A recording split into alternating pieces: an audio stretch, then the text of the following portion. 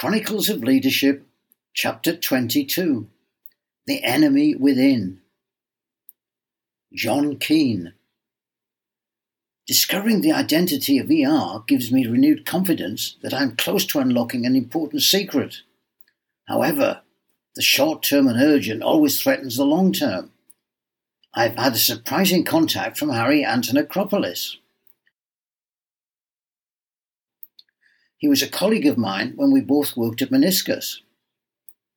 I know he was working on a hush-hush project exploring nanotechnology, an approach for producing microscale chemical processes. He is searching for proof of concept for a novel way of synthesizing the top-secret drugs of the organization. Now he was initiating a rat-a-tat of text messages, me fumbling on my little mobile, Harry returning my messages at lightning speed. I had to guess at some of his approximations. FTF was face-to-face, I decided. He really seemed worried. Can we catch up? I would like to talk. FTF and ASAP. Me. Yes. Let's talk FTF and ASP if you want. What about? Can't explain. Sometime this week would be good. I could come over any day to the university. How about tomorrow at my office? No, better for me to find you. At the university? Repeat, better for me to find you at some time. Okay, you find me when you're ready. Something is serious brewing at Meniscus. Harry made direct contact with me the next evening, and in a peculiar way. To paraphrase the great novelist Snoopy, it was a dark and drizzly night. The bypass was heavy with traffic, the homebound motorists competing with walking and cycling students who were defying the principles of road safety, knowing these only apply to mere mortals. I was leaving campus, walking towards my rooms on the outskirts of town, wishing I'd used the car. A cyclist was approaching from behind, intent on overtaking while maintaining his racing line. I was forced to step out into the road. It was Harry. Keep walking and go into the church, he said. I'll join you there as soon as I can. We were nearing the ancient parish church, which had managed to survive the construction of the bypass. Harry, weaving around pedestrians, wobbled ahead. Although the dark stone of the exterior of the church had remained unspoiled, its porch and interior had been functionally modernized. I went inside. It was on the chilly side of cool and had minimum lighting. Since college days, my visits to places of worship have been restricted to weddings and funerals of assorted forms. My religious apathy was not for want of parental guidance. I settled in a pew close to the door. After a few minutes, I heard the door behind me open. Harry? But as I turned, it closed again. I continued to wait for Harry. Another 5 minutes passed, which felt like 25. I was deciding whether to lead, when a figure, part concealed in a student top, advanced without speaking and slid into the pew behind me. It was Harry. He dispensed with niceties, speaking in an urgent whisper. Someone was following you on foot from the campus. It could have been a student. But I cycled past.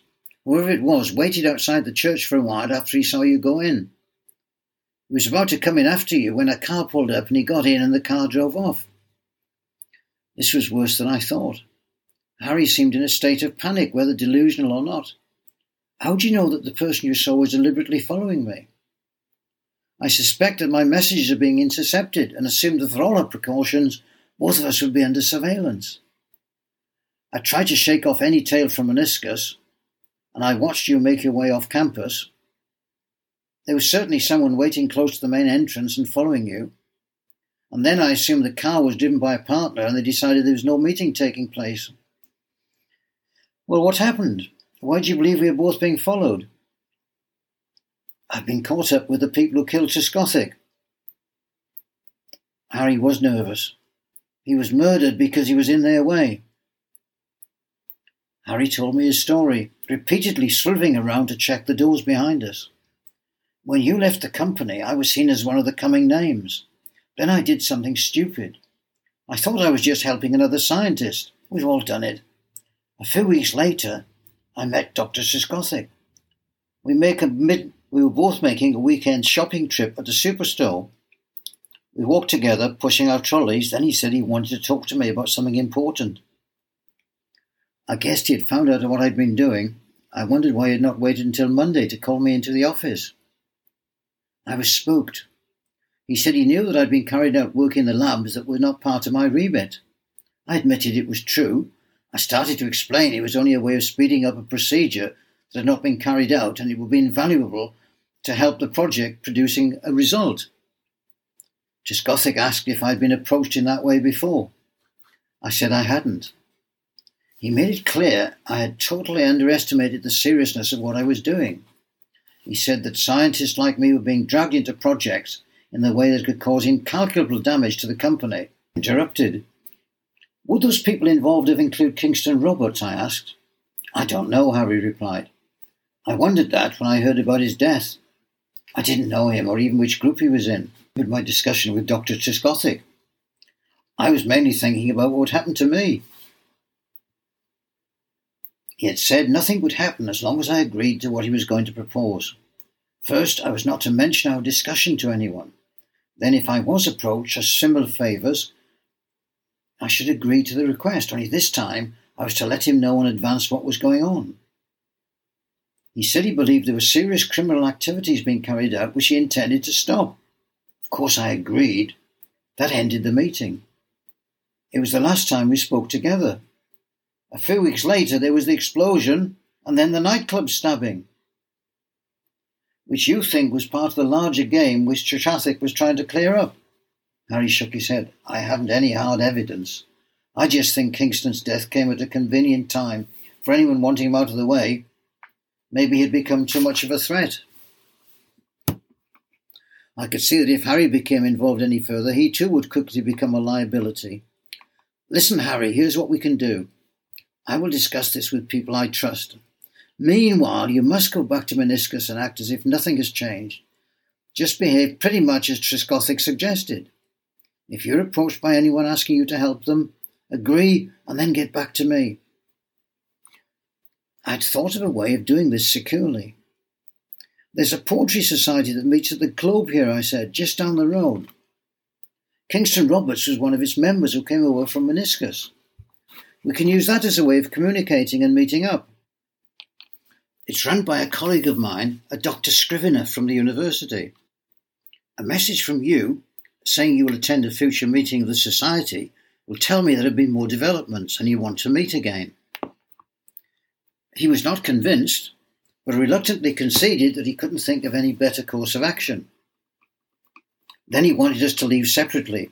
I thought of one further question as he eased himself out of the wooden pew. Who was the scientist who had asked for your help? Might I know him? Oh, of course you know him. He looked a bit embarrassed. It's Julian Kinder. I know you didn't always see eye to eye with him. Before I could press him any more, he had slipped out of the door. I immediately contacted Susie Yupp. The enemy in all this is indeed Julian Kinder, I told her. This could be the step towards propelling me to journalistic fame and fortune, she said. On the other hand, I'll never get this story past my editor, and for once I would agree with you. Harry's story is so slight it wouldn't pass the Wikipedia test. I agreed. You need 2 substantiated accounts to get an entry in Wikipedia. Our evidence against Julian amounted to a joking remark made to Susie Yupp by Boris, a far from reliable witness, and now Harry's near hysterical claims. We need a lot more evidence before we can accuse Julian of being guilty of anything far being arrogant and pushy. I nodded. The Vice-Chancellor was not necessarily open in her dealings with us. I was sure she operated on a need-to-know basis from her time as a police officer. Susie Yupp. I really don't understand John Keane. He has a wild story about Meniscus and this infant genius Harry working there. Harry seems quite like a few other members of our chess club, bright but with no real grasp of reality. John Keane has always been unusual in his approach to dealing with everyday realities, particularly if they involve people, mechanical artefacts from cars to bottle openers, but he has an unswerving belief in the power of rationality to solve all of life's problems. He told me once he always wanted to be a scientist. His work at Meniscus was a kind of all-consuming hobby that he was being paid to carry out. But that's another thing I don't understand. Why did he leave? It's something about what he believes the economist Keynes hit on. Was it the Keynesian conundrum? His relationship with me has become even more of a conundrum since he left Meniscus. John Keane. Harry has left me wondering if I have an enemy inside the university connected with Meniscus. The most obvious candidate is Snee. He has never concealed the low esteem in which he holds my work. He would like to see me gone. His behaviour could be straightforward university politics. In his view, I am research inactive, a teacher drone to be tolerated for protecting the valuable time of proper researchers in his department. Then there's Brush, my office neighbour. He is surviving on the reputation of a textbook he co-authored when he was a promising young academic. He may be simulating the role of a departmental drunk, or more likely he is the departmental drunk. But he seems remarkably well informed about what's going on. He predicted at our first meeting I would be hired by Dr. Beamer. He is more cynical and willfully mischievous than his Snee, more inclined to disagree with any views expressed in one-to-one discussion. He is silent in larger gatherings, preferring to express himself later, his rejection of any consensus reached. Brush needs enemies to sustain his bitterness, but like Snee, he's a most unlikely candidate to be concealing his part in a criminal operation.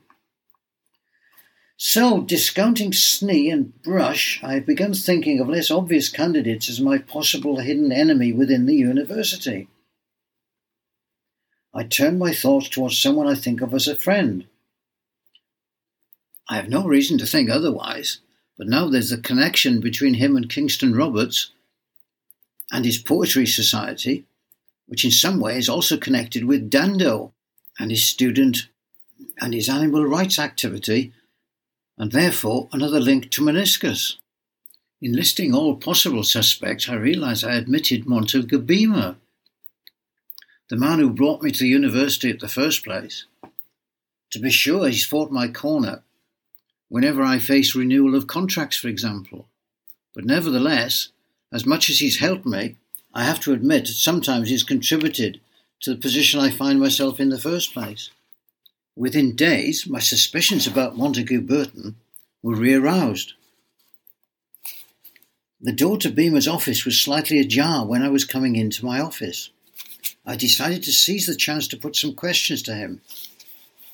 I could see that he was in deep conversation with his secretary. She is loyal to a degree which frustrates the rest of us. "I'll come back later," I said hastily. In doing so, I collided with the lurching figure of Brush, who must have been in his own office seeing my move and had decided to join me in confronting our director.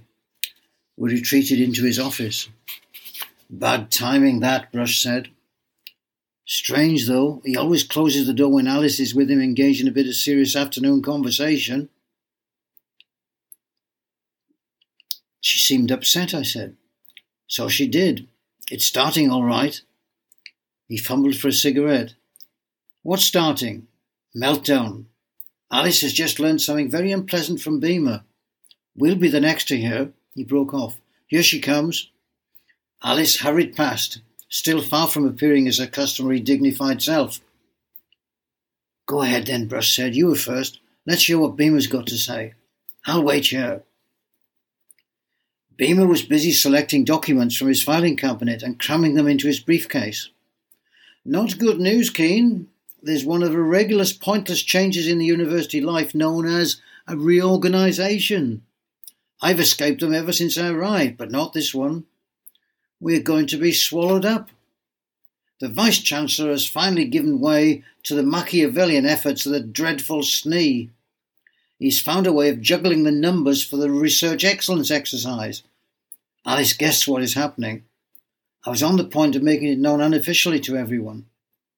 It's the uncertainty about funding from meniscus continuing now that poor Dr. Tiskrothick is no longer supporting us. And of course, the dreadful Snee is able to argue in favour of his people, juggling with the research excellence figures. He slammed shut his briefcase and scurried from the beehive. A few weeks later, the inevitable news came out. He's leaving the university. He's rejected a formal leaving dinner and has only reluctantly agreed to an informal presentation. What happened there was most peculiar. The meeting was held in the beehive's small conference room. There were no more than a dozen staff present. Brush and I were the only researchers. The dean was unable to attend. The personnel officer read out a message from the dean conveying his apologies. Unsurprisingly, Dr. Beamer was very subdued himself. "I've decided to make a complete break," he said. "I've left means of communication with one or two of you, but if you haven't heard from me already, you won't be able to contact me in future." And then, before anyone else could move, he seized the small gift-wrap package and the envelope attached to it, containing his card with our signatures and best wishes, and walked out of the room without making eye contact with anyone. Nobody followed him. I returned to my own office. There was no sign of Beamer in his room. I checked my email for any message from him. Nothing. I sent him a message. "Best wishes for your future career. Sorry we couldn't speak this afternoon. Maybe we can catch up later." An out-of-office reply pinged back immediately. "Dr. Beamer is no longer at the university and cannot be contacted via this site or through the dean's office." It seems as if the future of our little group lies in the vicious hands of Professor Snee, Dr. Beamer's greatest enemy.